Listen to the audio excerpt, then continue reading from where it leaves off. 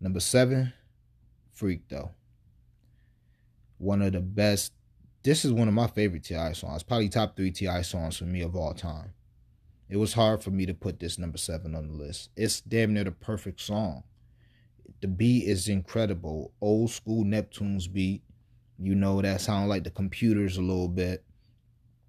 Pharrell on the hook with the falsetto. Dope ass hook.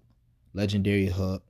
And T.I. just another way of him speaking to ladies. And in this song, he just talking about loving a freak, loving a thought. It's just different when the best. What makes you a dope rapper is your ability to speak from different standpoints about different topics. And to me, that's why Wayne is a GOAT. Because he don't just talk about women. He don't just talk about drugs. He don't talk about getting money. He talk about it from a well-rounded perspective. And that's how T.I. is. On this list, if you just look at the women's songs on this list,